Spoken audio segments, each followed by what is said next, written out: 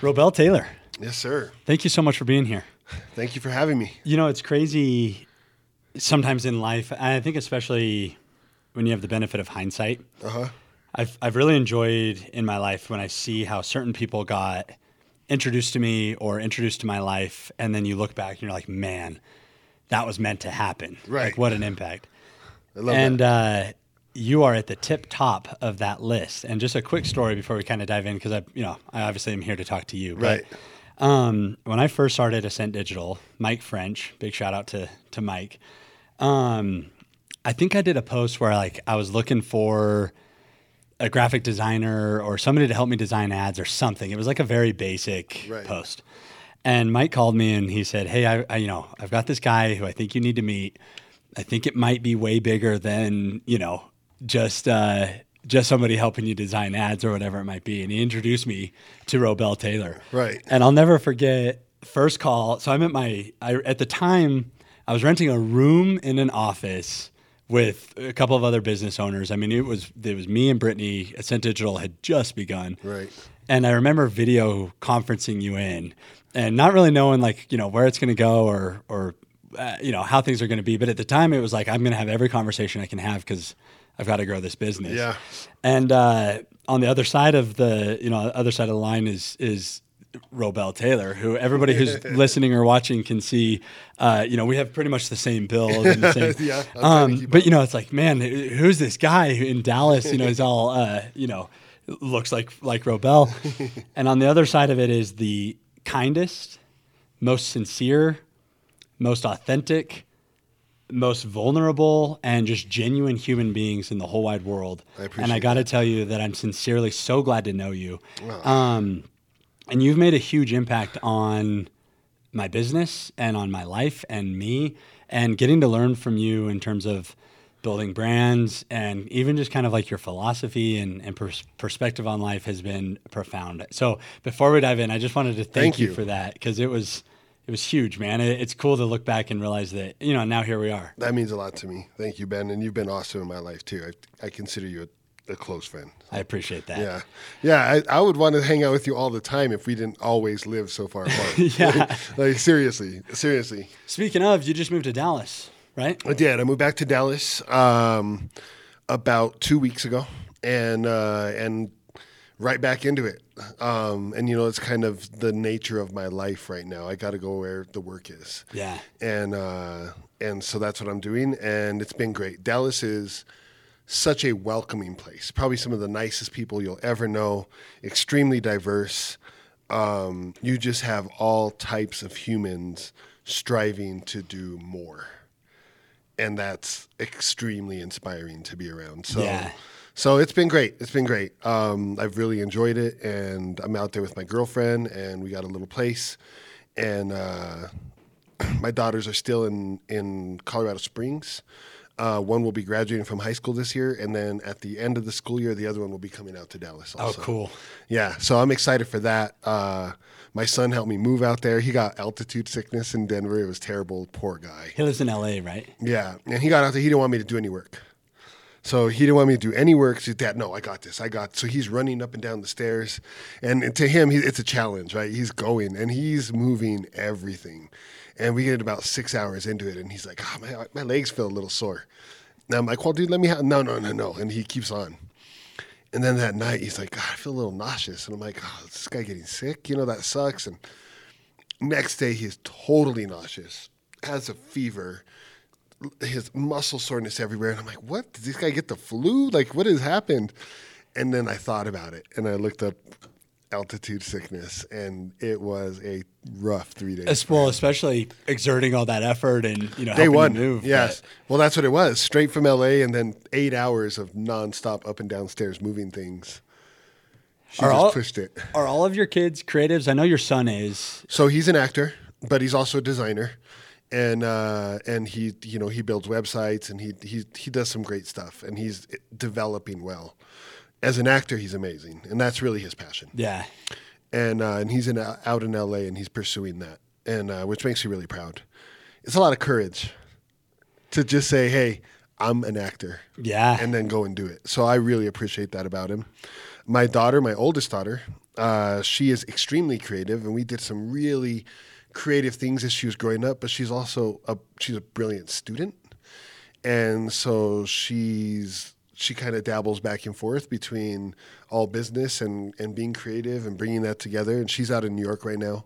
Diamar is her name, and then Tatiana, who I guess we'd say is the middle daughter. Is extremely creative. She sews and designs clothing. She has her own little brand, and I helped her with that. And she literally makes clothing. Like, she made me a backpack. I gave her a pair of pants. I said, make me a backpack. 3 days later, she gave me a backpack, and it was awesome.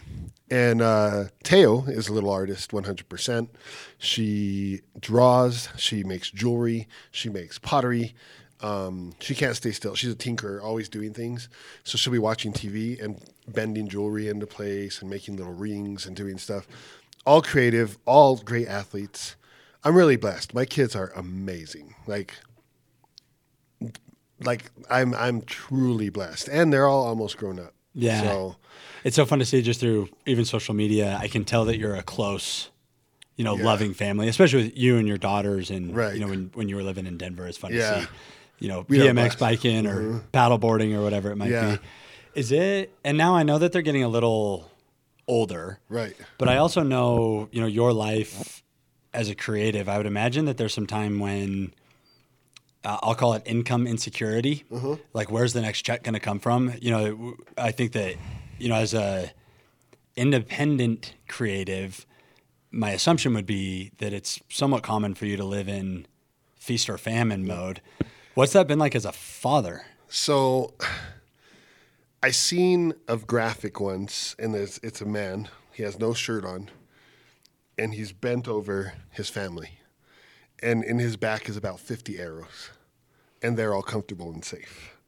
And that's what I've really tried to do, right? Like, me being a creative was not a choice. It's what I am. I wake up, and that's what I am. I can't turn it off. I can't say, oh, well, I designed for this company. That's my job. That's all I do. No, because when that time ends, my head's still going, and I'm creating other things. I'm doing other things. It's who I am. So that being what God gave me and the strength and superpower that I have, it's what I have. And I also got that, and I came from a place where that's not valued as much. And, art is valued at a certain level, but design is so-so. Marketing, the things that I learned and wanted to do or not. And I couldn't leave New Mexico or Santa Fe early, where that would have been really my best start, because I had a daughter there and I wanted to be with her. And I wasn't forced to do anything, but that's what I chose. I wanted to be there. And so I started my career as a designer in Santa Fe, and it was a slow start, and it was 10 years before I could even make enough money to pay my bills as a designer. And during that time, I was also a bouncer, and I'd teach boxing, and I'd do anything that I needed to do to make ends meet. But I always kept working on building my career. And I did some great things. I designed shoes for some, and we had 300 stores carrying my shoes, including Neiman Marcus. Still wasn't making enough money. Same time, I'm working at my grandmother's restaurant, and I'm working as a fitness tech at a city gym there in Santa Fe. And so, but I'm building little by little. And then I got a job that paid enough, and it was just enough. So if anything went wrong, I'm hustling again. And if we wanted a little extra or we needed a car, I'm hustling again. So I've never really coasted. My foot's on the gas all the time. And I think that me learning to do that kept them safe. But I am the same guy, whether I have $50 in my bank account or whether I have $20,000 in my bank account. So I don't know if my kids ever really they're like, oh shit, we're broke. Right. Do you think that's a good thing? Like, protecting them from the struggle in that level? Like, I don't know. I mean, so part of it was that I wanted them to feel secure. That was important to me. And that security creates confidence, and that confidence makes them decide they're going to be an actor and go to LA and do it. Right. But then, that also creates comfort, and comfort makes for hard times sometimes. So those things I'm not sure, but my instincts were to keep them comfortable. And then I made them uncomfortable because my kids, since they were young, like I'll take the two girls. For Diamad, I threw her into jujitsu, and she had to do that. Then she was in CrossFit, and then she played volleyball, and so she knows what it's like to learn something. She knows what it's like to suck at something and get better at it, and she knows what it takes. Right? Then my son, same thing. I swear, the minute he starts to get good at something, pop, I throw him in something else. He starts to get good, throw him at something else. He is not afraid to suck. He will walk into a room and start from scratch, and he's fine with it. And he will learn what he needs to be good. Yeah. And his ego doesn't get in the way of that. And it's because he's been put through that. And the girls, too. The girls, their first sport was wrestling. And literally, I would be driving them to wrestling practice, and they would be crying on the way because they hated it so much. And then they'd have a blast once they were on the mat. But they're not afraid of anything. Like, they'll go, Teo just jumped into volleyball her sophomore year of high school. She made JV. She's playing. She ran track and was on varsity as a freshman and was finishing in top 10. Tatiana's the same way. She's, they rode BMX. Teo was on the U.S. World Team. My son was a national champion. Like, they'll just dive in, and they're not ever the best ones there when they show up, but they always manage to climb that. And, they'll claw their way to being exceptional. Love it. Yeah. Wrestling in particular, I think, is one of the coolest sports. So my oldest son, Nathan, just got through his first wrestling season. Yeah. And it was cool because so his first tournament, like, he went to the practice, and we took it serious. Mm-hmm. Like, he was practicing and going through the process. And his first tournament, I think he got third place or fourth, but he got a medal, and he was pumped up about it. Yeah. And it was pretty profound. It's been an interesting thing to observe as a father. First of all, wrestling's interesting on a few levels because it's one-on-one.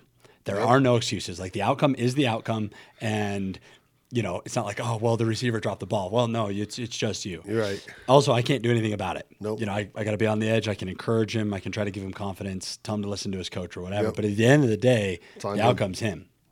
So the second tournament, he did not do well at all. He got pinned twice, maybe 3 times. I don't remember the outcome, but he got dead last, no medals, whatever. And it was such a powerful learning experience for him. And I decided as his dad to say that the takeaway is that it doesn't matter if we win. It doesn't matter if we lose. It matters if we tried our hardest. Right. And if we're bummed today, it's because we didn't try our hardest.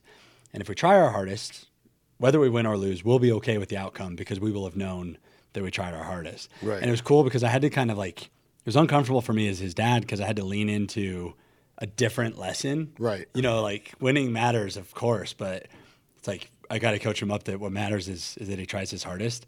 And then throughout the rest of the season, he got, he did well. He ended up with a handful more medals and super proud of himself. And but at the end of the day, he would always tell me that, he tried his hardest, which it's just cool for me. So it's fun to hear that even your daughters were, wrestling, because there's just so many life lessons that are learned on that mat. So it's interesting because what you just said right there, people will say, well, oh, it's a nice thing to say. Oh, as long as you tried your hardest, right? It's not just a nice thing to say. That's real life, because most of the time when we get to a serious accomplishment, when we arrive at a championship, we haven't won our way there. We've lost our way there. And that's real. So trying your hardest and failing over and over and over again will get you to your championship. It's for sure. Yep. All that matters is that you do your best, and you will get there.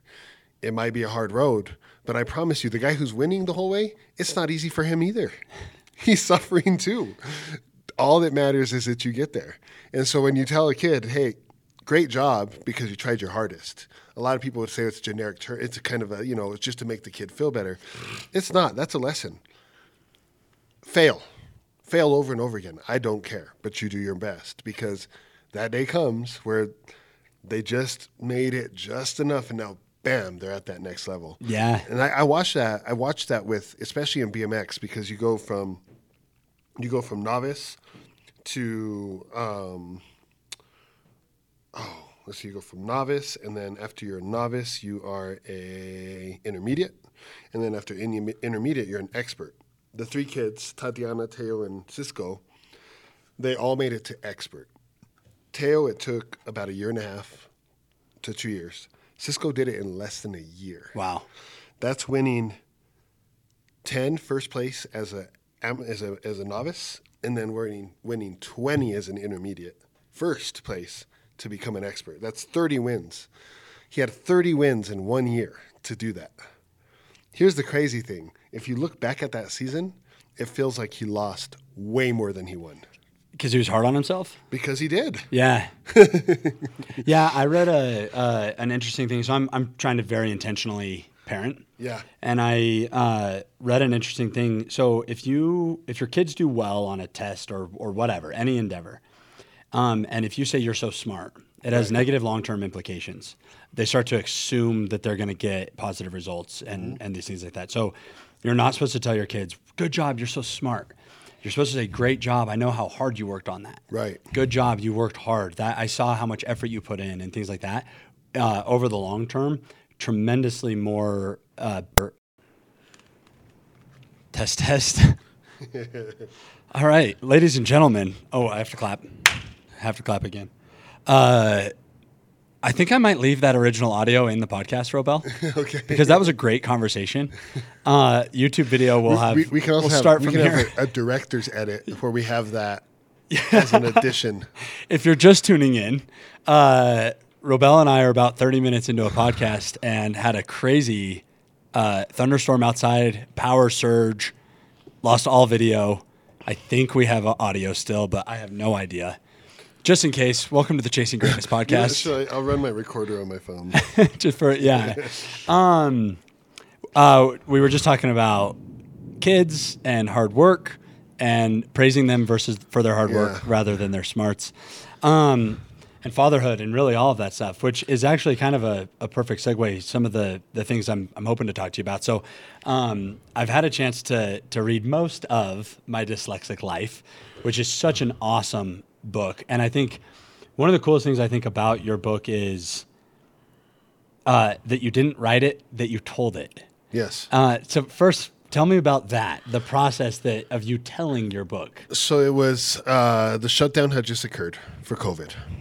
And we were stuck in the house, and I put the kids to bed. And I mean, I'm used to having monster days, just being busy, back to back, right?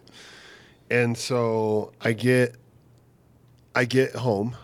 I mean, I put them to bed and realized that nowhere to go, nothing to do. And I never really watched TV. And so my son had told me, Dad, you should start telling some stories. And he had shown me some different interviews and things. And I thought, well, that would be kind of cool. And then I had done a small podcast, and I have no idea why. But somebody wanted me to do one, and I did. And so he told me, you should start telling your story. And so now a few times I've been told I need to tell my story. And so I thought, all right, well, how do I do that? So I reached out and figured out that there are some apps that I could get that if I tell the stories into the app, and then I can send it out, and it gets a Spotify profile, and that's how it works. And I thought, all right, great. So I set it all up on my phone, and I'm really excited for the next night. I put the kids to bed, and I sit down and I tell a story. I thought as far back as I could, and I told a story called My First Memory. And then I went ahead and posted it, and I did some stuff on my story on my Instagram, and believe it or not, the next day people were like, that story was so awesome, can't wait to hear the next one. And I was like, this is interesting. So I waited a week. Next week I told another story. And I created a cadence, and every week I was doing a story. And everybody's locked up during COVID, and so they're looking forward to the story. And people started to listen, and they started to respond, and it started to make a difference. And these stories that I was telling, I made some rules. So it had to be in order. I couldn't jump the timeline. And I couldn't tell anyone else's story. So there are other people in my story, but I don't tell their story. It's your I tell story. what I'm doing at that time. I don't say, and my brother was doing this, and he was playing basketball, and he was amazing, and then he went to this. No. We know he's playing basketball, But there's a whole other leg of stories that's all of his life that maybe one day he may want to share. So I didn't tell his story. I didn't tell my best friend's story. I didn't tell, I told my parents' story from my point of view. It's my story. So I tried to follow those rules, and I just kept telling the story every week. I eventually had to move to Texas. As when I got to Texas, I kept telling the stories. Then I moved to Denver. I was in Denver. I kept telling the stories, and I got to the point where I finished by graduating from high school. That was my goal. And at that point, I decided that I would turn this into a book and that I would design it, and it would be really a piece of art. That's what I wanted to do. And what I wanted to do is I wanted to walk the line of dyslexia and try to communicate it in a way that people would understand the anxiety without not being able to enjoy the book. And so I put together a concept and I ran with it. And I designed the book. And then it took months to get approved by Amazon, which was totally frustrating. And then one day I submit it, and I'm almost expecting them to deny me again. And they didn't. And it's out. And then I thought, wow, I don't know what's next, right? And so I had been building my personal brand. I'd been doing some things to go ahead and promote the book, because, of course, if I write a book, I want people to be able to read it. And it kind of fell into place. And people have every single person that has purchased the book has sent me a picture of them with the book talking about how great it is and that they've really enjoyed it. Yeah. Or they've reposted it, right? And so it really feels good because I'm saying, man, give me some real feedback on this, and I know it's different. Is it different good? Is it different bad? And it's just a part of a series. It's literally the first book. The other one's already written, and I'll probably be releasing that more towards the new year or right after the new year. There'll probably be a few more after that, and it's a series where I really just want to hold in. I want to help people to become motivated, but I also want them to understand that motivation isn't enough, and understand kind of what we're talking about. Like you gotta push through the hard times, and you got to appreciate your work more than your wins. That's a big point. Appreciate your work more than your wins, and I really want to get that message. I think that it's positive. I think that a lot of people need it, and it's important to me, and it's become a passion. Yeah. Well, I mean, to say that a lot of people need it is probably the understatement of the century. I think that's one of the coolest things about your book and your story is that in a lot of ways that has nothing to do with dyslexia. I think that my dyslexic life happens to be a component of it, the fact that you're dyslexic. But really what it is a story about overcoming adversity. And that's the neatest thing. I think that people, generally speaking, people need to be more aware of the fact that life is hard for all of us. And just because this guy got it that way, or this guy got it that way, or this person did it that way, they have their own version of adversity.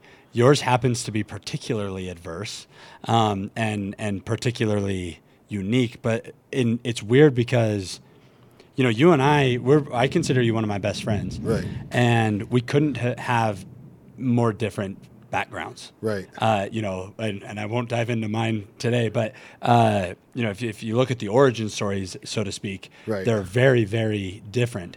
Yet somehow here we are, and I don't even know how old you are, but, we're grown men, 30s, 40s, however old we are. Definitely 40s. 60s, 70s. No, but, and one of the things I think why we've connected on such an intimate level, I think, is because through our life stories, through our journeys, we've arrived at the same conclusions in terms of like philosophies and perspectives, similar ones,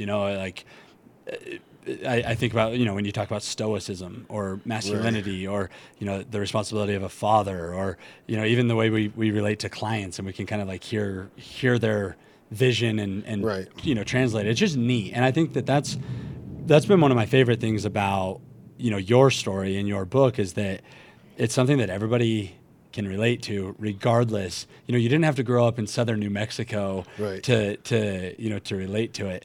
There's one in particular that I'm hoping you could humor me with and share the story in whatever fashion you feel suits. But and I'll frame it up for a little bit because so I've known you when you lived in Dallas, you moved back to Denver, you've now since moved back to Dallas, Right. which, assuming we still have audio, people would know that. Right. If we don't, who knows, technical difficulties. But, well, and I'm going to get a little bit vulnerable with you, Robel, that I relate to the story in a huge way in terms of the responsibility of brotherhood. Right. And so I've got a relationship with my brother that's incredibly healthy.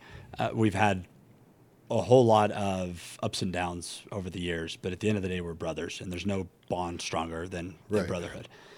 When my second son was born, I remember being an emotional train wreck.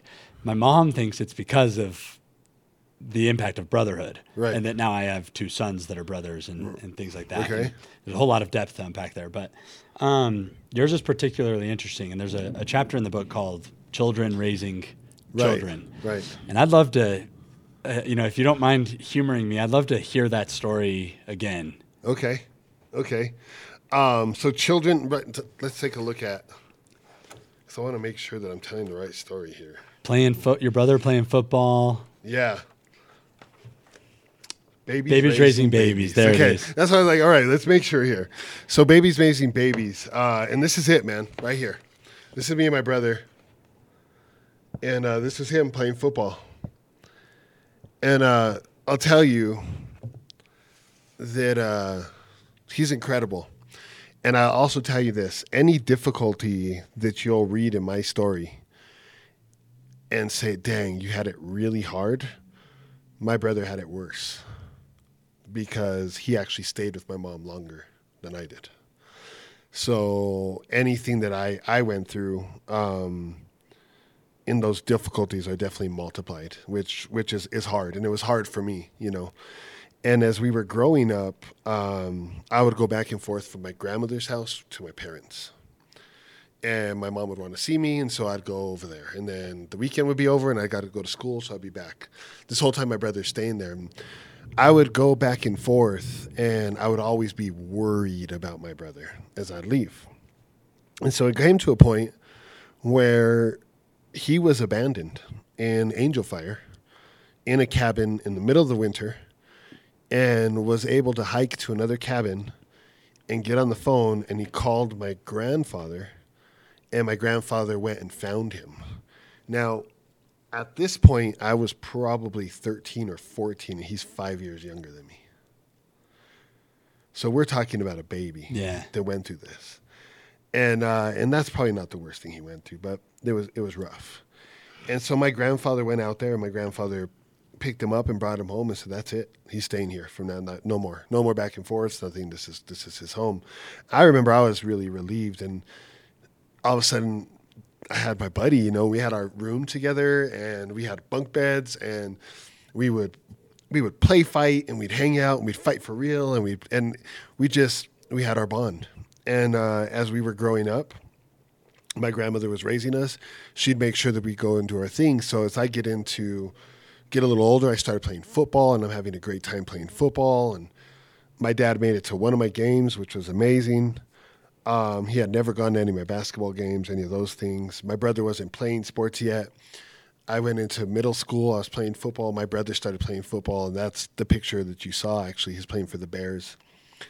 And he was an awesome little athlete. Like, he would get that ball, and whatever pain, anger, fear that had come into his life, he would turn it into a superpower on the field, and as a baby. And I'd go watch him, and it was something special. And I remember that. I remember being a kid looking at my baby brother and being like, dang, dude, he's sick. He's got it. He is sick.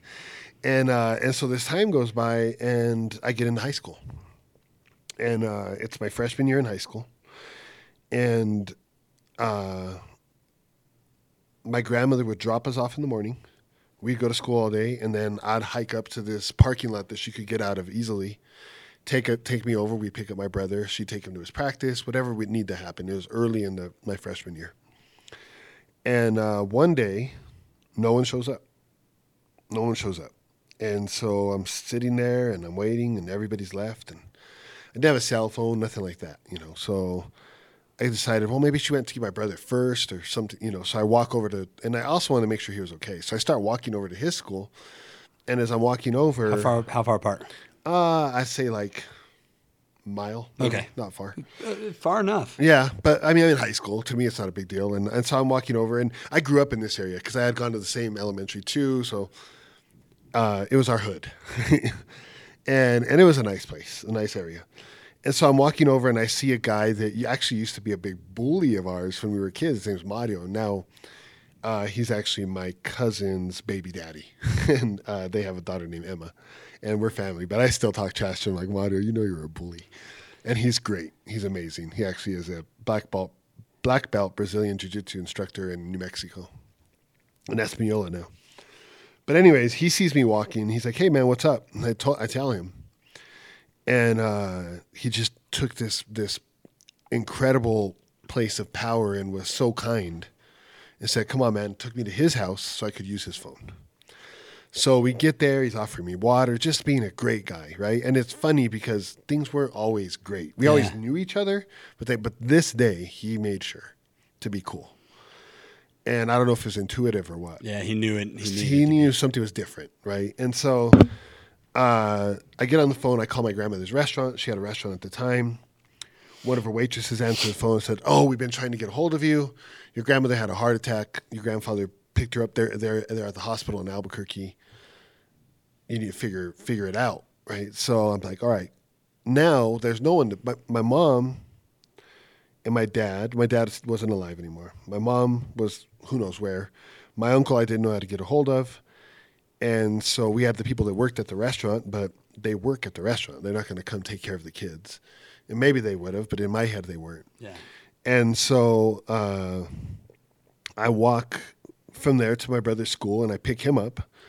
And I say, all right, we got to figure some things out. So he had a friend named TJ Reeland, whose brother is DJ Otto. And DJ Otto's wife is Dana Cortez, who happens to be a big morning personality. Just won a great award. They're amazing. Straight out of New Mexico, they've done great things. Well, this family took my brother, and they were watching him. I got a hold of my friend Harley and was able to stay at his house. So now I'd go to school in the morning, and this lasted for about a week. I'd go to school in the morning. After school, I'd go to my brother. I'd make sure he got to TJ's and he was good, and then I'd get to my friend Harley's, and we took care of ourselves. And that was what we did.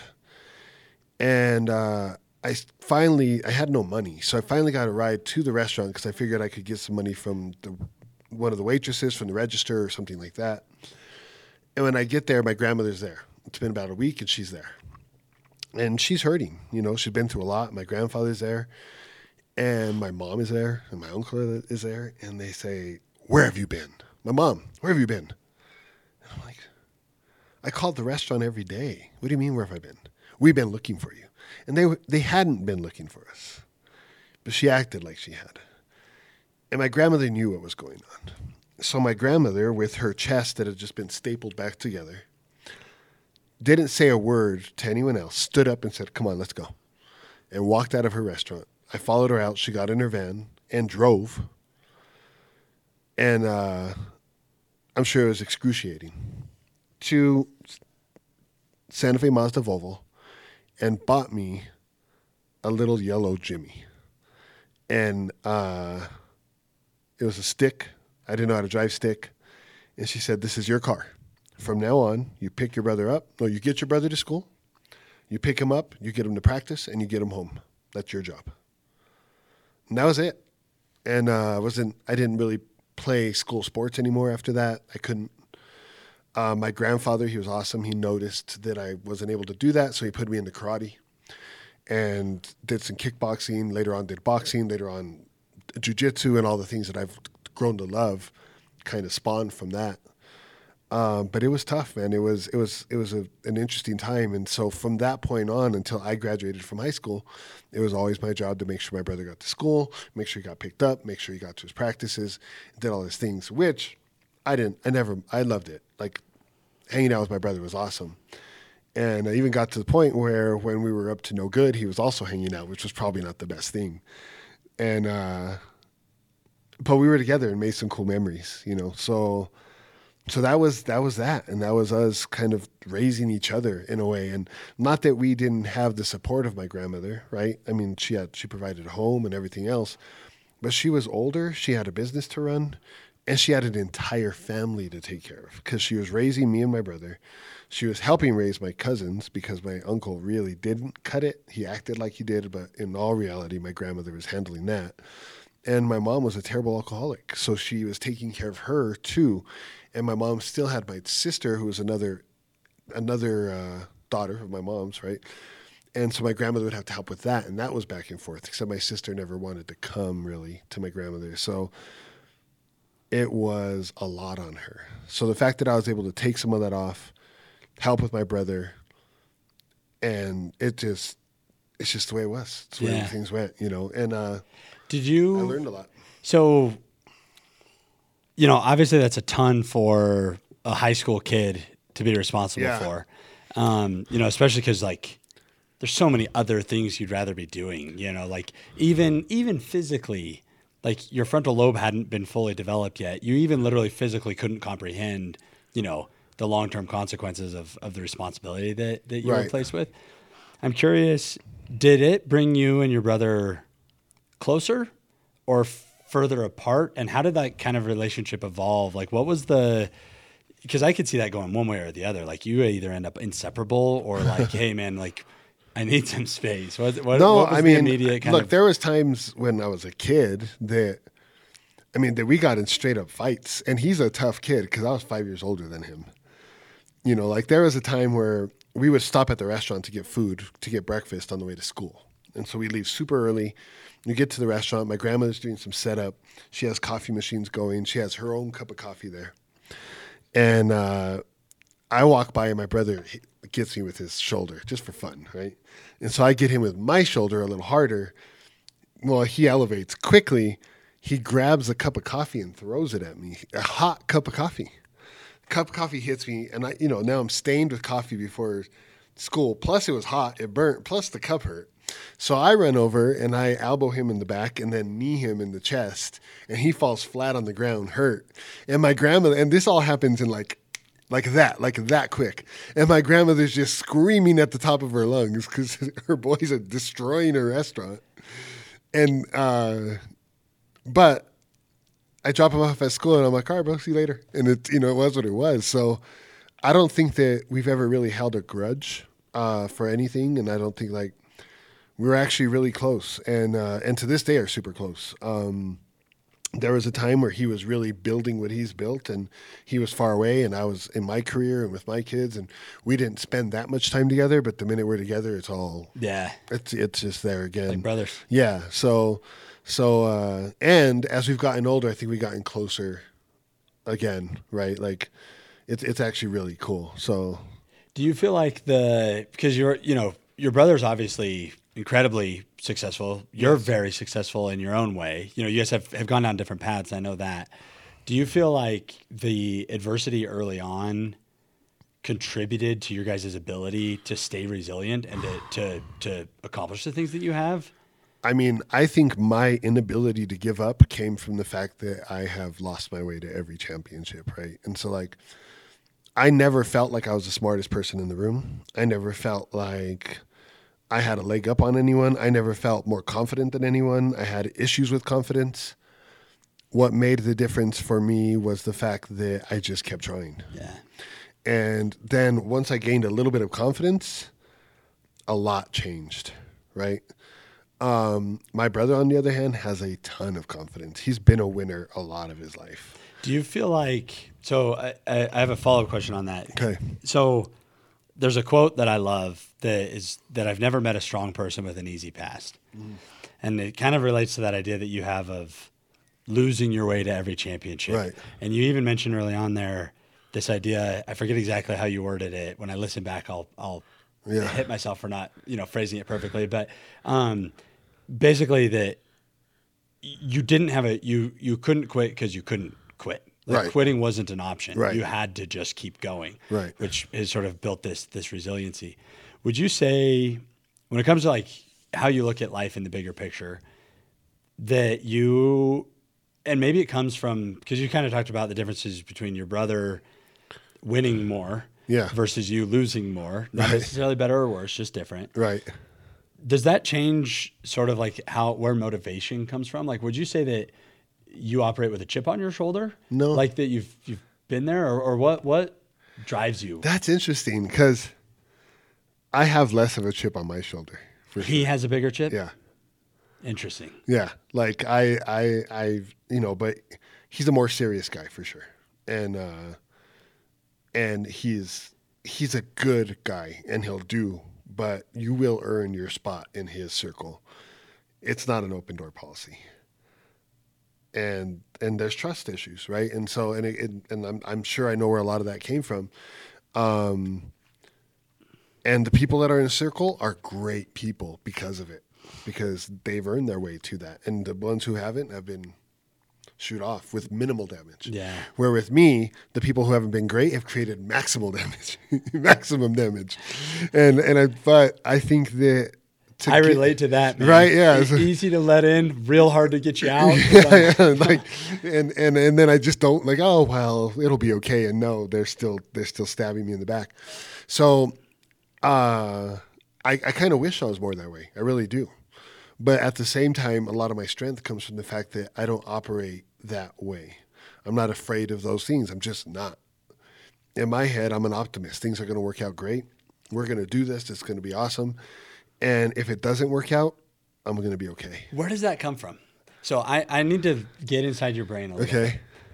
Because we talked, you've even openly admitted that you've lost your way to the championships. Right. So why are you so? and I read the book. I know you as a friend, and I see a life filled with tremendous adversity and you've overcome so much. Right. You inspire me. I want to know how through all of that do you have an optimistic perspective? Because I know that it's all going to work out. I know that. And I think, okay, so a lot of it is I have really strong faith. I am not a big go to church guy.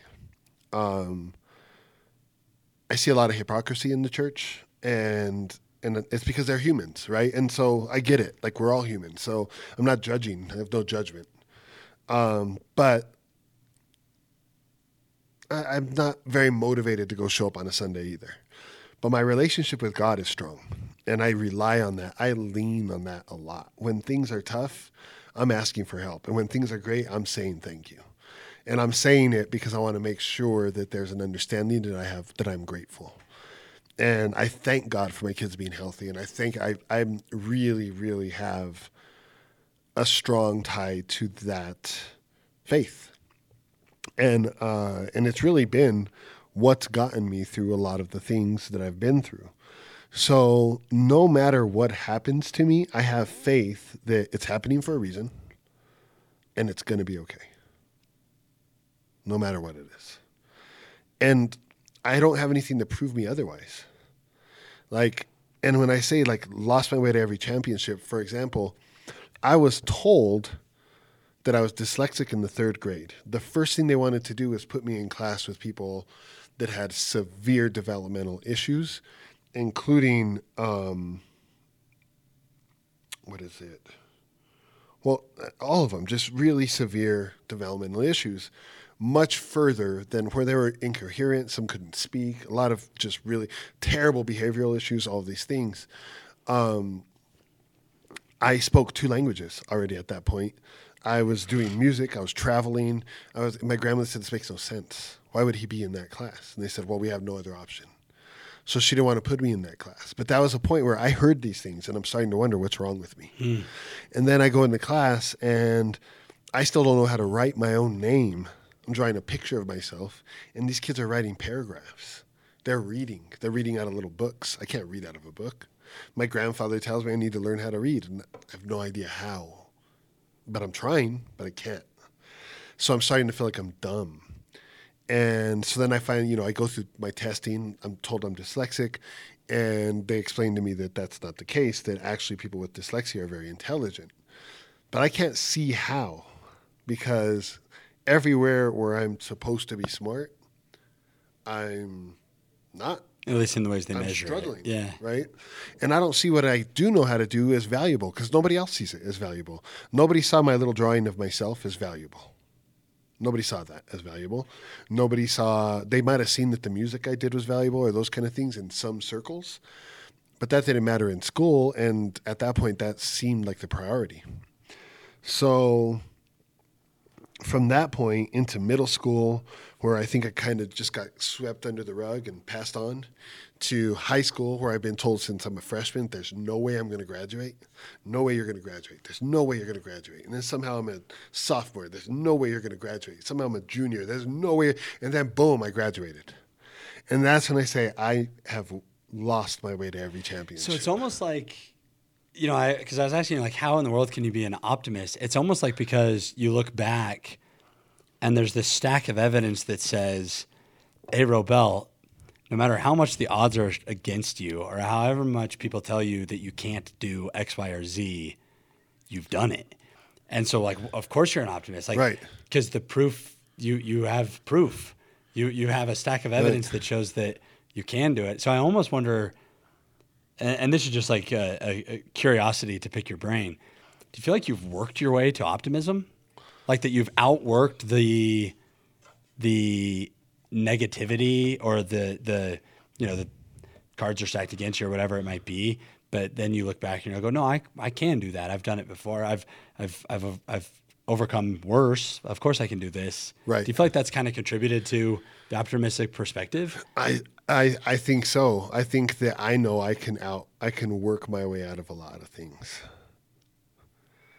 And I haven't found many things that I couldn't work my way out of or work my way to a solution, right? And I was actually telling my son this the other day, and I was telling him he's building a website. He's building a Shopify website, and he's having issues with the taxes. And at first he said, well, that's it. That's all I can do, Dad. It's this or that. And I said, well, but the client's not going to accept that. It needs to calculate depending on the state, and especially the state they're in, because that's where it charges taxes. So you need to figure it out. He didn't get mad. He didn't get frustrated. Okay. Then he came back with a solution. It took him 3 days to figure it out. And I told him, I want to congratulate you. And he said, why? And I said, because you just became a professional. That's the difference between somebody who's dabbling to somebody who's a professional. Mm. The person who's dabbling, they quit. Wasn't that big of a deal anyways. Or this is good enough. It really is. The professional will figure it out. That's what we're paid for. And when it comes to design, it comes to marketing, it comes to advertising, it comes to our place of business, the way we work, we have to be problem solvers all the time. Literally, it starts with a problem that we have to solve. And it's usually, how do we get more customers to our client? And so for me, I've learned a lot through experience, but I can't tell you I was the smartest guy in the room day one. No way. There were guys that sounded a lot better than me, but they might still be waiting tables.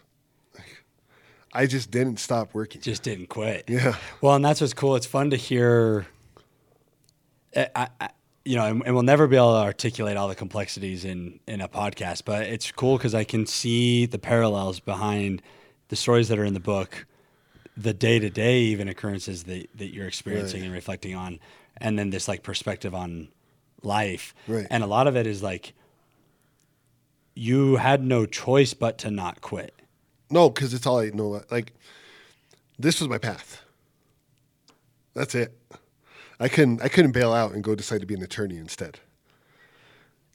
Which that would have been just as much work. But I have no strength in that. Imagine trying to read all those books, and maybe I would have made it. Maybe I could have outworked my way there, but I don't know, right?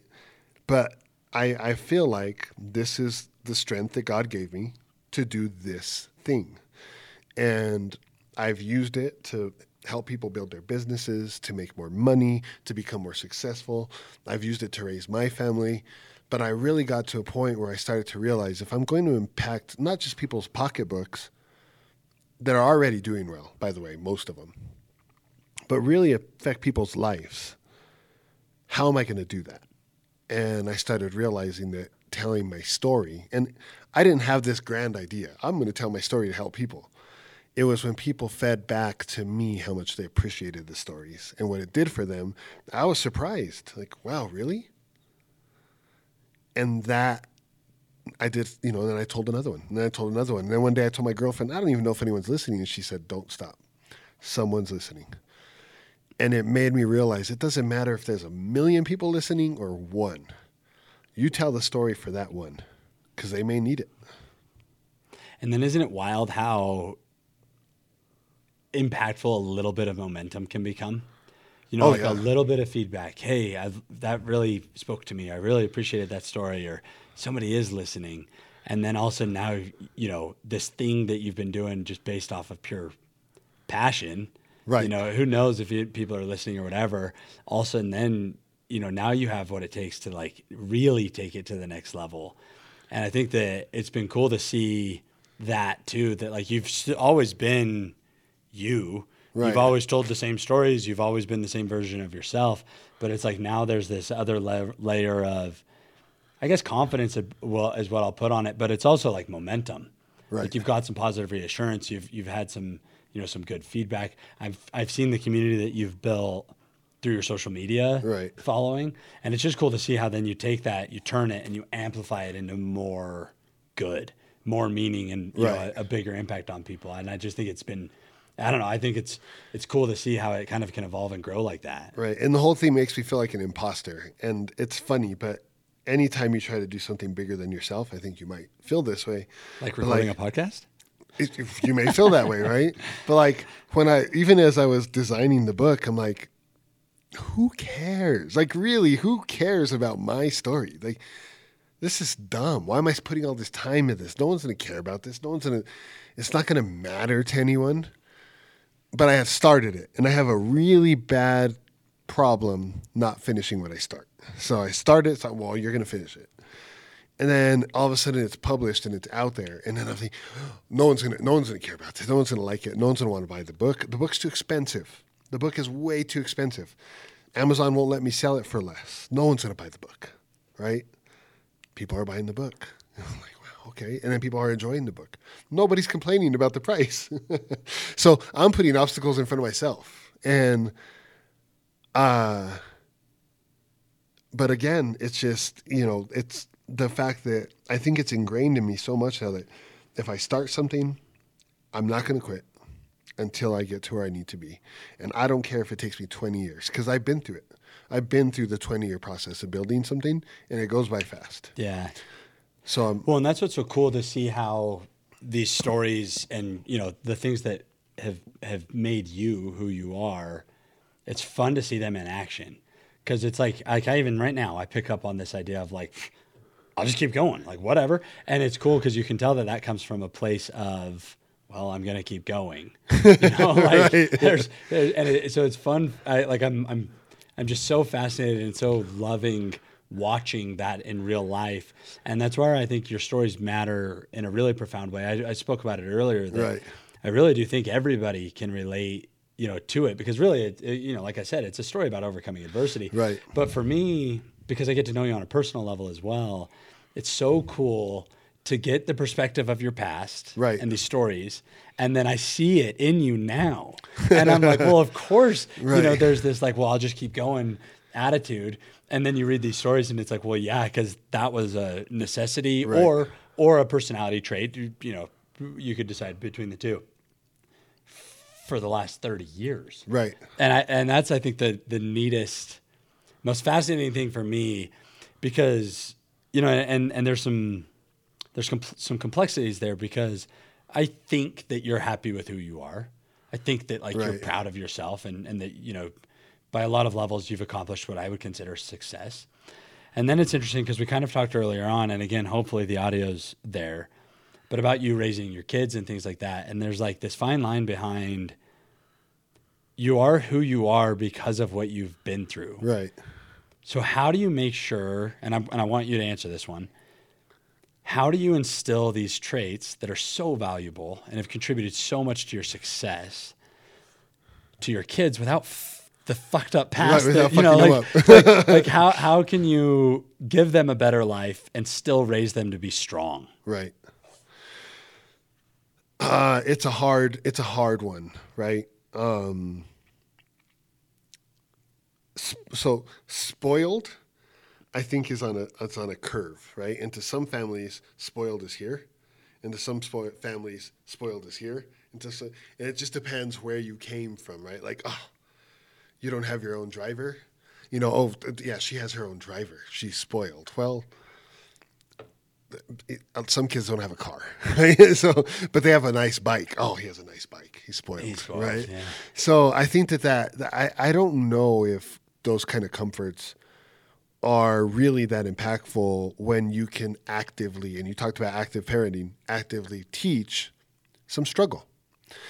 And so I think that if you put your kids, if you intentionally, I think you said intentional parenting actually, if you intentionally put your kids into situations where they will struggle,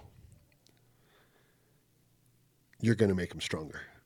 And I think dads need to do that. And I think that's a part of masculinity. And also, I think that dads need to do that with their daughters as well as their sons. And I think that it'll establish a stronger sense of identity, a stronger sense of responsibility, a stronger sense of confidence in them to know that they can suck at something and get better.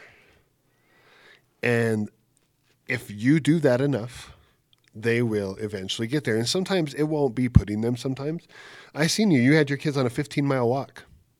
I think it was 15. Maybe it was more. But They joined me on 15. oh, they joined you on it. Yeah. Okay. But so my grandfather would do this. He'd take us out to the mountains. No, he'd take us to the dump. There's hills by the dump. And we loved it. And so we'd go and we'd dump all the trash. And then we'd go explore the trash and find shit to take back home. And then he'd drive out a good 3-4 miles. No, I'm sorry. He'd stay parked there. And he'd say, all right, guys, I'm going to take a nap. I'll see you at the gate. And he would take a nap in the parking lot there, dirt parking lot. We would go into the hills, and it was a race to get to the gate before he would take his nap and drive over to get us. And we'd be running up and down these hills. And it was gnarly, but we were having a blast. And we wanted to get there before he got there. And by the time he got there, we were drenched with sweat, the hot sun, and I don't know how many miles it was, but it was miles. And we'd get there, and sometimes he was already there, and sometimes he wasn't. And then once he'd get there, he'd jump out of the truck and we'd go hiking. And so he'd go and wear us out. And that was, part of the thing, but he would challenge us like that. We'd walk to Santuario. That's something that everybody does on Good Friday in New Mexico.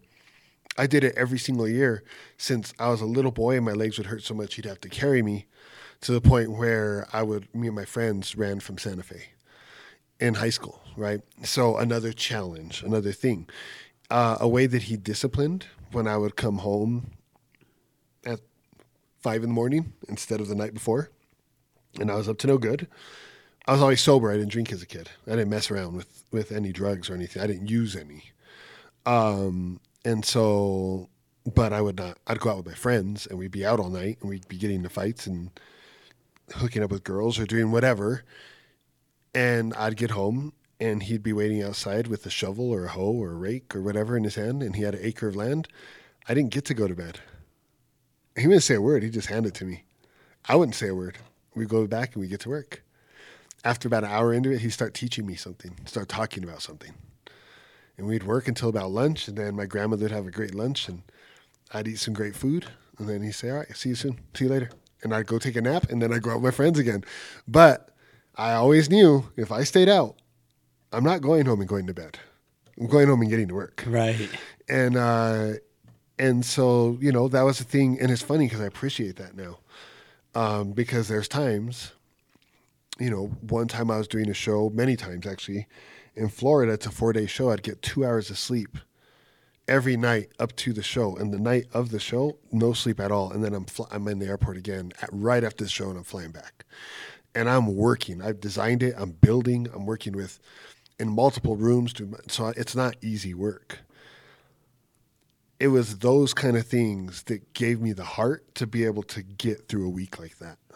But that's what it took to build me and my career, because I didn't come from a place where people knew who I was. Like, nobody in my family had connections to marketing companies.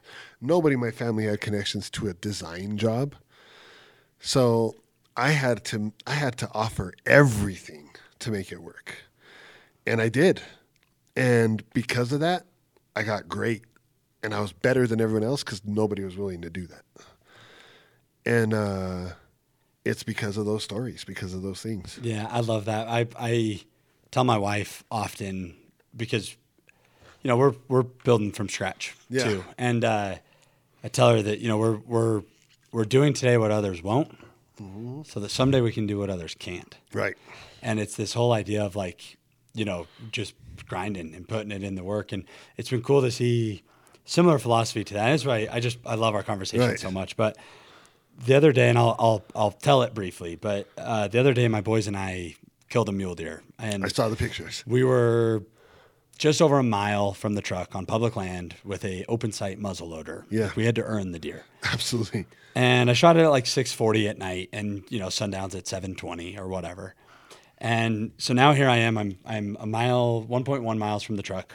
Sun's going down. I've got 2 young boys with me, 5 and 3, and a dead mule deer. Yeah. Oh, and by the way, I'm 4 days post marathon, so I'm not like So you're not spring chicken I'm not right running now. either. Yeah, and all of a sudden it was like, oh gosh, this could get a little bit intense if I'm not a little bit careful. Right. And long story short, there was all sorts of lessons in between, but we butchered the deer, we quartered it, we got it all loaded onto my backpack.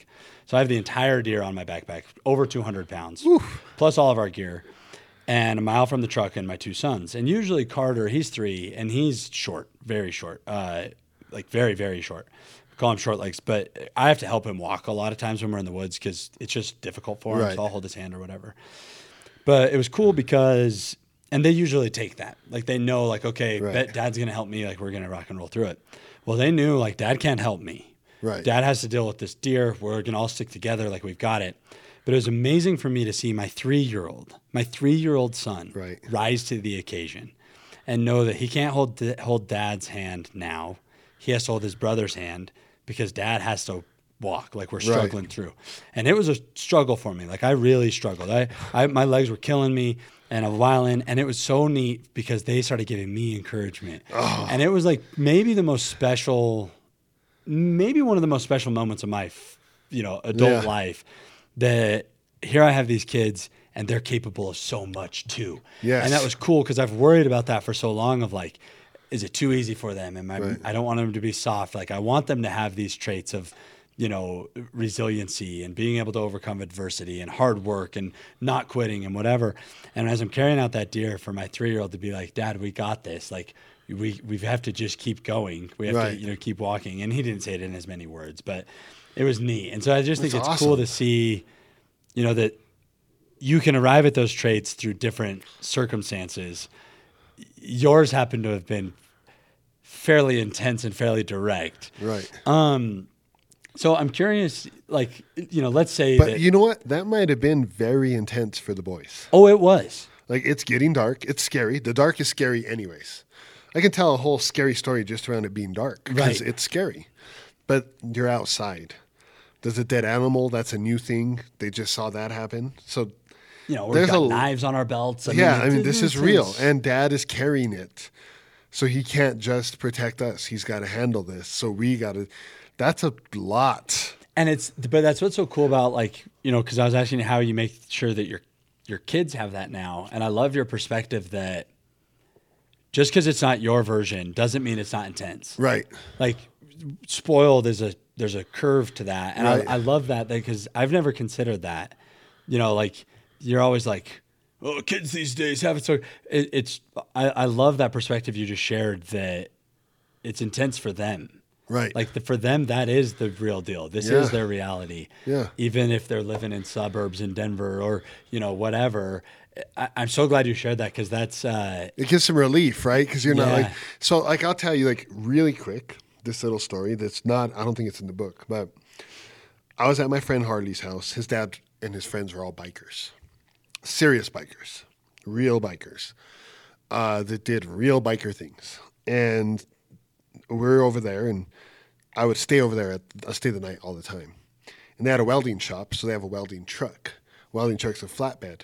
So a little girl that I can't remember her name, my friend Harley and I are all standing on top of the welding truck, having a great time.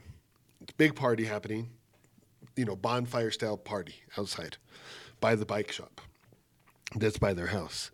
Across is a place called Cheeks. There was a strip club across the field. Strip club A strip called club. Cheeks. Yeah. And so They could use some branding. yeah, they're not there anymore, but they're there in Santa Fe. And all of a sudden, from the Cheeks parking lot, I see a flash. I don't hear anything, but I hear something go bing on the truck. And I see another flash, and I hear that one. Oh, wow. And I realize somebody is shooting at the party. They're shooting at us. And I'm standing here on top of this truck with my friend Harley and this girl. And I just let my legs sink, and I just kind of melt all the way to the ground, like just fall. I didn't jump up. I just straight down. And Harley's right behind me. And this little girl's frozen. And it's boom, boom, boom. It's shot after shot after shot. And it's coming from multiple guns. And she's frozen. And you can see where these bullets are hitting. And I remember I reached down and I was able to grab her hand and just yank her off. She fell and it kind of came out of it. And we crawled into the shop. By the time we get in the shop, everybody's in there. His dad had hit the lights. And I remember I got behind a freezer. And I have my back against the freezer, and I'm holding my legs in as close as I can because I don't want them out. And every shot, I'm doing a check on my body because I'm wondering if that one hit me. I know there's frozen meat, because they were hunters, in the freezer. So I'm thinking to myself, I don't think that any bullets can get through this frozen meat. The other crazy thing is I look to the field, I see Harley's friends, bikers, probably his dad too, and they are not armed, and they're running towards the people who are shooting. They are or are not armed? They are. They are armed now. You can see their rifles or whatever. And they're running towards the people that are shooting at the party with their guns shooting at them. So they're returning fire. That was incredible to me because I didn't want to move. And these men, but they're protecting their families, whatever it is, right? They're running towards this situation. Everything stops. No one was shot. Wow. No one was shot. Everyone's okay. There's bullet holes in the house. Police come the next day and check things out. Supposedly nobody knows who did it, where it came from, anything like that. That was insane to me. I can't think how that would help anyone's life in any situation ever. Right? There's just no way. So there are hardships that are useless, I think. And then I think that there are teaching moments that are difficult. And as a father, if you can create a teaching moment that's difficult, that's going to be useful. Where hardship that's useless, like, okay, I learned how to keep my head, I guess. But for some reason, I've always been able to keep my head, and maybe that's why. But really, all I did was survive something that was terrifying. That doesn't seem to me productive in any way. And like, these are the kind of things that were happening with the drug use and the violence and stuff of our parents. And it sucks, but it was that, right? Where like, my grandfather took me hunting also. He shot an antelope, and then he taught me how to clean it right there on the spot. We took out the, what's it called on the ankle?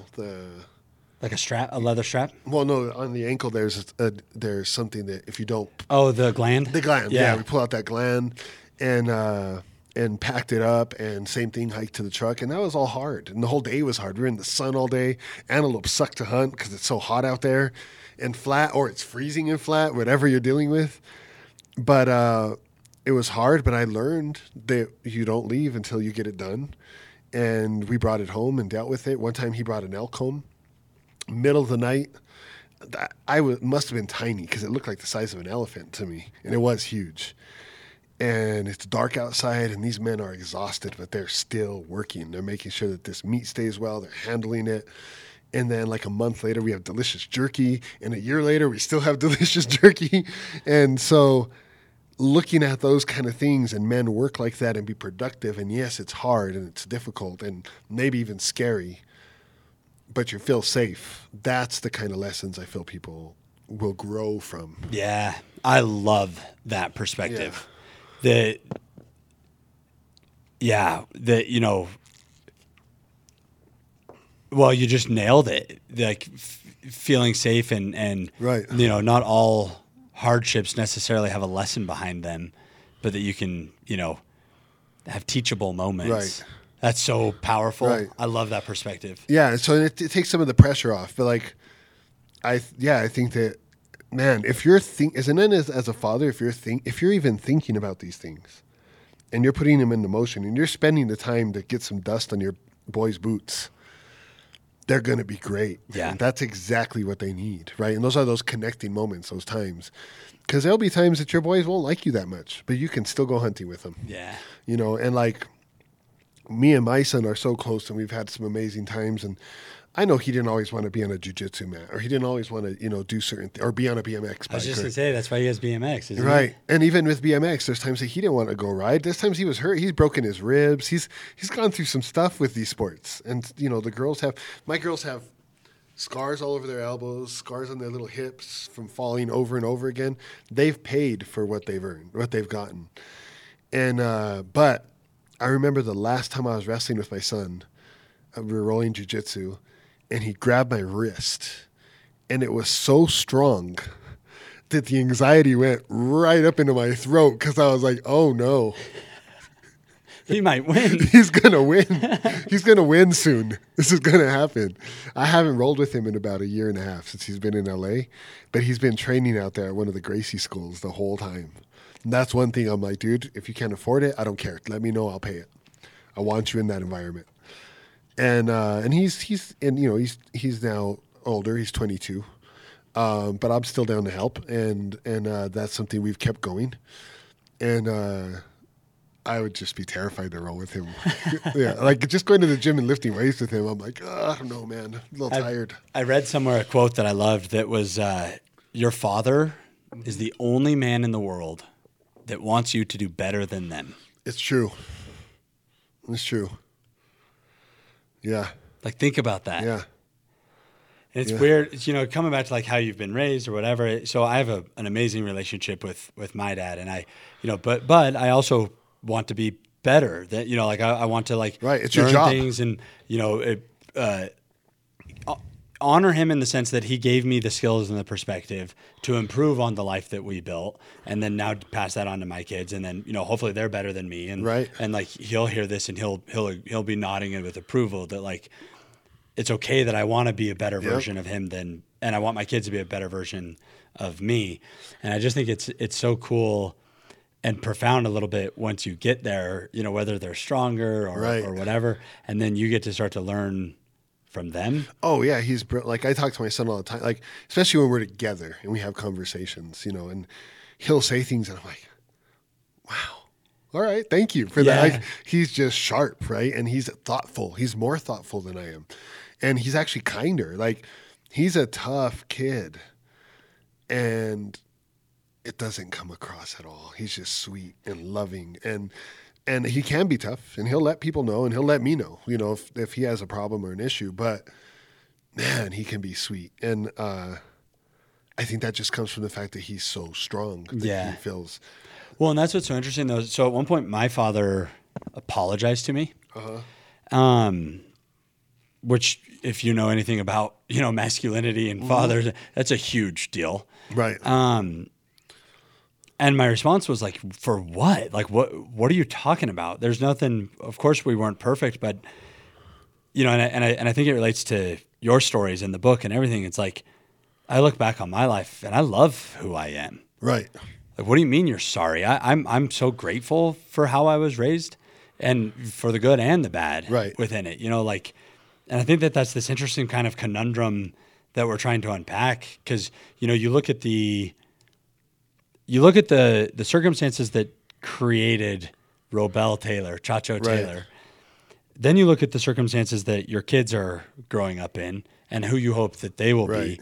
And it's like, you kind of look back and is there a right or a wrong? I don't know, man. But it's like, definitely grateful for it. And I think that the perspective to let your situations mold you in a positive way is what matters, Right. not necessarily the situations. Right. And I just love that. I've learned that's gonna stick with me for a very long time after this conversation, of that perspective that you've shared of, hardships don't have to be these intense extreme Right. moments. Like they can be teachable moments and still create resiliency and all of these good characteristics that we hope our kids have. Right. But that you got in a different way, in an And I had intense very way. productive ways also, like my grandfather was great in those productive ways. My grandmother just watching my grandmother. And that's, what, I think okay, you ask where, it was her. The optimism? That's what did it. Because that woman, like I said, she supported everybody, literally. Not just, I support you, but no, if somebody needed something, it was there. And she worked day and night. She didn't even graduate from high school. She was a female businesswoman that had never graduated from high school, that started her restaurant without a penny. And she did this 40 years ago. Yeah. Isn't that beautiful? Yep. And was successful. Her home today is worth over $1 million that my grandfather lives in. Wow. And was worth $1 million probably 20 years ago. Right. So that was her home that she bought. So this woman was extremely successful, and it was hard work and creativity. And she put love into her work. Her food was amazing. The people she talked to, the way she talked to them, they loved her, and she loved them. There was a lot of love in it. She was tough. She was even tough on her customers, but it was from a place of love. And you could tell it. Yeah. I think that's an interesting trait that you have. I think it's a remarkable trait that you have, actually, that you've had, like anybody in life, thousands of influences. And you've been able, positive and negative. Right. And you've been able to say, I'm going to learn that from that person, that from that person, that from that person. Even if this person was the most toxic, negative, most awful influence you could imagine, you learned a lot about what not to do or some things to do or whatever. You have somebody like your grandma in your life, and you say, I'm going to learn, this and this and this. Right. That's unique. And that's, I think, something that is worth people being a little bit intentional about, is like, there are influences in your life, and there's going to be influences in your life no matter what. You can't escape it. Right. But you can control what you take from those influences. Right. That's an interesting one too. No, it's actually, and that comes down to gratitude, right? Be grateful for what you can learn from any situation, and then you'll actually keep it. And I think that a lot of people make that issue. And so like my stories in my book are the beginning of a journey. And this journey will help people get to a place where they can start to have gratitude, develop some consistency, and be motivated to use those things to do something better for themselves. And that's my goal. That's 100% my goal in this. What I'm doing with my Instagram page and when I talk about things is I'm giving it to you very quickly when I'm saying, guys, be grateful today. Thank whatever you believe in, God, the universe, I don't care. I'm not here to define it for you. Be thankful for what you've been blessed with, because if not, you're going to miss it. And that's the problem. Yeah. Not that it's not there, just that you don't see it, right? And so I might be mad that my car broke, but guess what? I have legs. And I might be mad that I broke my leg, but guess what? I have a family member that can help me get somewhere. Or maybe I'm completely lonely, but I have the ability to go make a friend. No matter what it is, you always have something to be grateful for. So do it and pay attention to it, because then the next time something comes around, that's going to be even more things to be grateful about, and then more things and more things. Before you know it, you will realize you have an amazing life. I don't know if it takes hardship to learn that, to learn the difference between having and not having. It certainly helps. It does help. But I think earning also does that. And I think that's the non-toxic way is saying that I'm going to teach you how to earn something, right? And so I think we nailed it. If you teach them how to earn their happiness instead of giving it to them, they will appreciate it. And if they appreciate it, they will work for more. And they'll be grateful for it because they earned it. Yep. I told my team this morning, we do our Monday morning all hands, and we did a little gratitude practice. I made everybody go around the table and say something that they were grateful for. And then I basically said, practice intentional gratitude, because what you focus on is magnified. And you get to choose what you focus on. So choose accordingly. Yeah. So I do a crazy thing. This is a crazy thing. My friend Damien told me to do this. He said he did it. And so I said, okay. And so I have set alarms starting at 7:30 in the morning to 9:30 at night. Every hour. And when the alarm goes off, I say a prayer of gratitude, and I mix it with a prayer of manifestation. Love it. I will say, thank you, Lord, for my children being happy, my life being great, everything that I have, my health for all the people I love, the 1,000,000 books I sold. That's the manifestation, because I haven't sold 1,000,000 books. But Just wait till this podcast drops. Oh, absolutely. I implant it into my gratitude. And then I have faith in it like it's already happened. And if I can do that, I believe I'll manifest something great. And it's a challenge. Every hour, it's a challenge. And at first I was like, this is ridiculous. Yeah. I started this before I left Denver. And at first I was like, I'm not going to have time for this. And so I went through the whole thing. I made it as long as I could, and I timed it. It took me less than a minute to say all that. And I was like, this is ridiculous. I look at Instagram 4 to 5 times an hour. Yeah, I've got 8 minutes today. I can do this in less than 8 minutes today to show gratitude for my amazing life. And it has such a profound impact. Yeah. And so it's been a challenge. It really has. I mean, it's come out in opportune times. It's caused some arguments between my girlfriend a little bit, where I had to make some adjustments and learn that I'm co-inhabiting, so I can't just have an alarm going off over and over again all the time. But I've made my adjustments. I'm still doing it, and I love it. It made me happier. And it also gets me for breaking myself down. Because literally, instead of every hour me being thankful, every hour I'll be figuring out why what I'm doing is not important and nobody cares. Yeah. And I'll beat myself down that way. So if instead I intentionally go the other direction, I'm not going this one. So that's something that's worked I don't know if it's worked. Nothing's changed except for the fact that I'm doing it. Well, how do you feel? Every time I do it, I feel great. Well, then it works. Yeah. I struggle. I'm incredibly driven, which I see it. 9 times out of 10 is a good thing. But I do have a tendency to look too far ahead and be like, man, why don't I have that?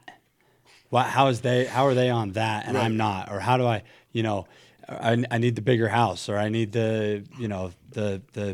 I need walls in my office, or I need the bigger client. Walls in my darn. Yeah, I had to send everybody home so we could podcast. No, but I think that that practice of intentional gratitude is so important, because, in fact, so I get served Facebook memories. Yeah. And my wife, who's probably one of like the 4 people that'll listen to the entirety of this show, but I got served a Facebook memory yesterday. And how grateful should you be for that? Oh, you know how many wives gratitude. will not? Yes.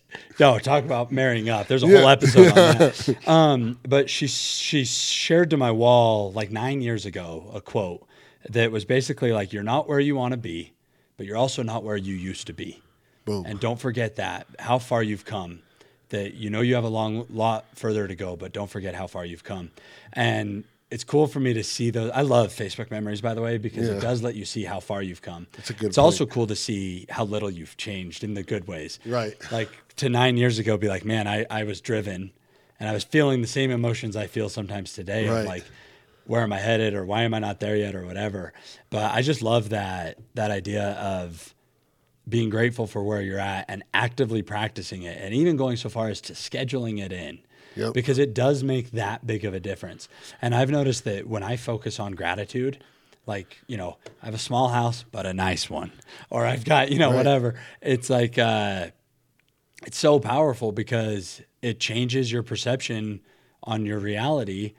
And when you have that attitude of gratitude, you then are capable of so much more and magnifying Absolutely. it. It's not like the momentum we talked about with your stories. Yep. You know, you get a little bit, harness that and unleash it, and you know, the sky's kind of the limit. And it's interesting because gratitude has been a recurring theme through my conversations on this show that high performers actively practice it, Right. especially when they don't, when from an outsider looking in, you think, man, what in the, like, that was brutal. How in the world could they have gratitude? But they find it. They find something to be grateful for. And I've seen that in every one of your stories and in your day-to-day life too. It's interesting. Like, so the most successful person I know is my brother, which is really cool. And, I mean, I don't know how many nightclubs he owns at this point, and he's opening more, and partnerships and things that he has going. And I go to his house, and outside of the house, you know, there's an amazing, only 200 were made G-Wagon. He has the new Raptor R. He has a Ferrari. He has a Lamborghini, and that's just the 4 cars. And then you go into this house, and it's amazing. And it's just one, and he created this from nothing. He created this. Over 500 employees, I think, and he takes care of them. Like, it's amazing what he's created.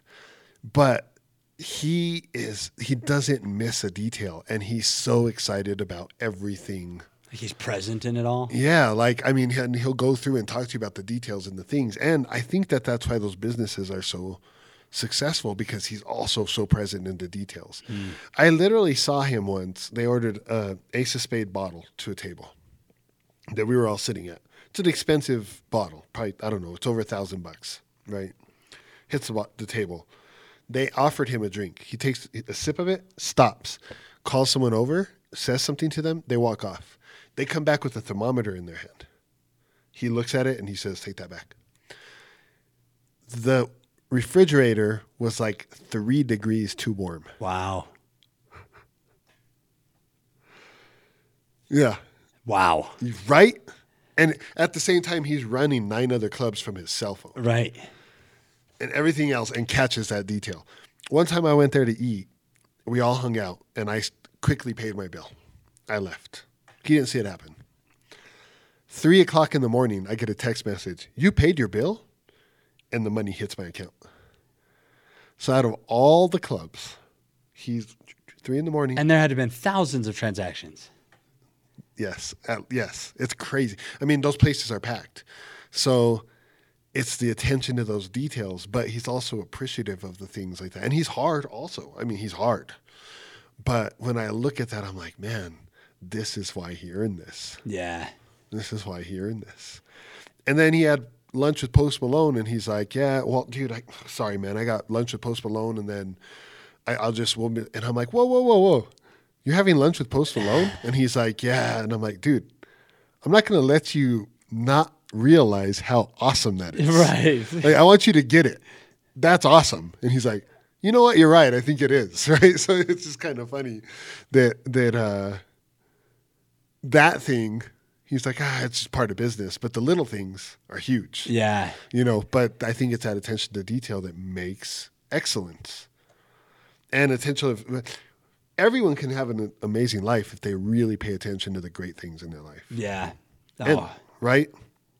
Yeah, I think that's part of that optimism. I love it. Yeah. Robel, thank you so much. Yeah, thank you. I got to tell you, in case especially the audio, at the beginning didn't work out, I'm going to reiterate it. You have made a tremendous impact on my life, and I'm so grateful to know you. And I just want you to know that you inspire me.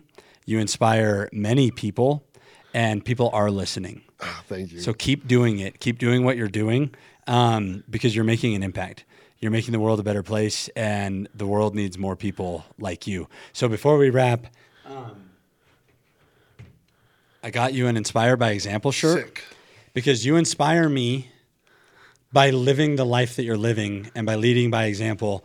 And I hope you hear how sincere I am. No, absolutely. What you're doing matters, and don't stop. I appreciate you for doing it. Thank you so much. And this is awesome. I appreciate it. Guys, as soon as you can get this shirt, get one. It's sick. Here's the other thing. I need a new goal. Last time Ben gave me a goal to go run a 10K. Oh, yes. And I worked my butt off, and I got to it, and I've been on coast ever since. I hurt my ankle, hurt my knee. Those are fixed. I have no more excuses. I've got a new one for you. You ready? Okay, yeah, we're going to put it on this right now. And the next time we talk, you will have done the goal. Okay, what's the goal? You're gonna successfully Murph. All right.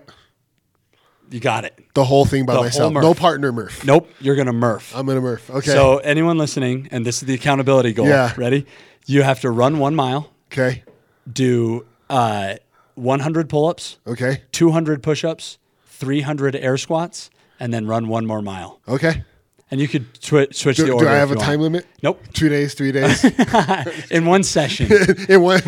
You probably can do it. You practice. You probably can do it in 90 minutes. Awesome.